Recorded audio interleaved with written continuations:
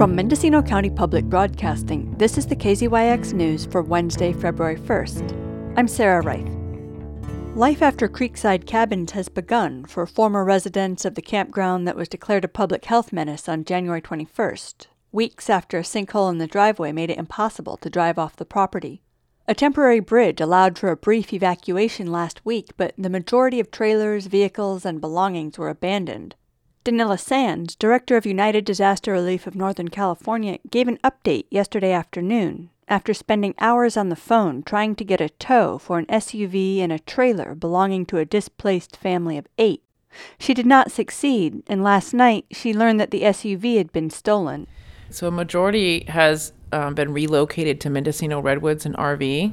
The county has assisted with 30-day free space rental for folks there, and Mendocino Redwoods RV folks have been really kind. But there are some that are still stranded on the side of the road. There's a couple that are still sleeping in their cars. There are some that are being put up in a hotel by Good Samaritans that live in Willits.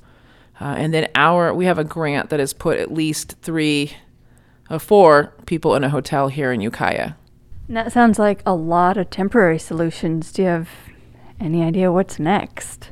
So we're working with them, talking about chipping away every day on some type of a plan for the next step. If you want a rental, let's put in the rental applications. If you need assistance with getting your vehicle registered so you can legally be at a park long term, let's work with our partners, North Coast Opportunities, and see if your vehicle can be registered.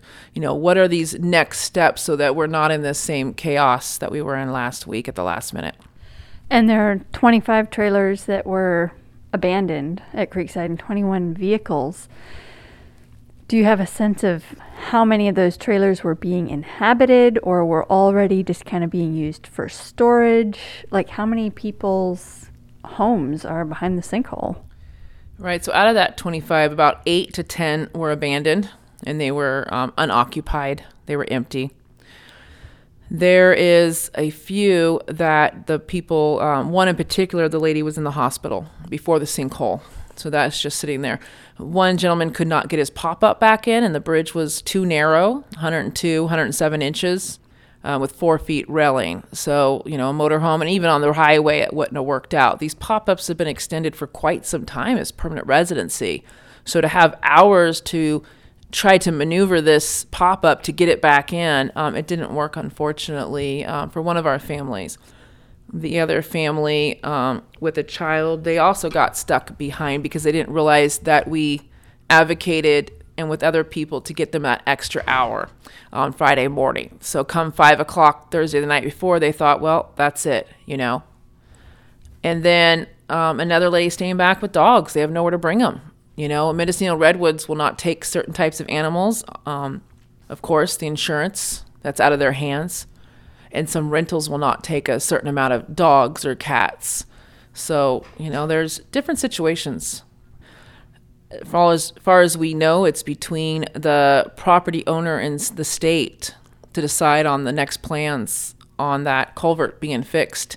We have not heard any indication of getting fixed anytime soon. They said it could be as early as, 6 months before anything started. There is really no other way in and out of there unless you had some large equipment like a backhoe to get through some backwoods and get okayed through a property owner. There's really no proper way to get any other trailers out right now. So if they're stuck, they're stuck. I know we kind of touched on FEMA last time we talked on Friday, but this seems like kind of a classic example of natural disaster, maybe due to climate change, maybe just due to the aging infrastructure in California, but it's not the only sinkhole that's opened up across the state, and it always seems like the people who are already just kind of barely making it are the ones who get hit the hardest.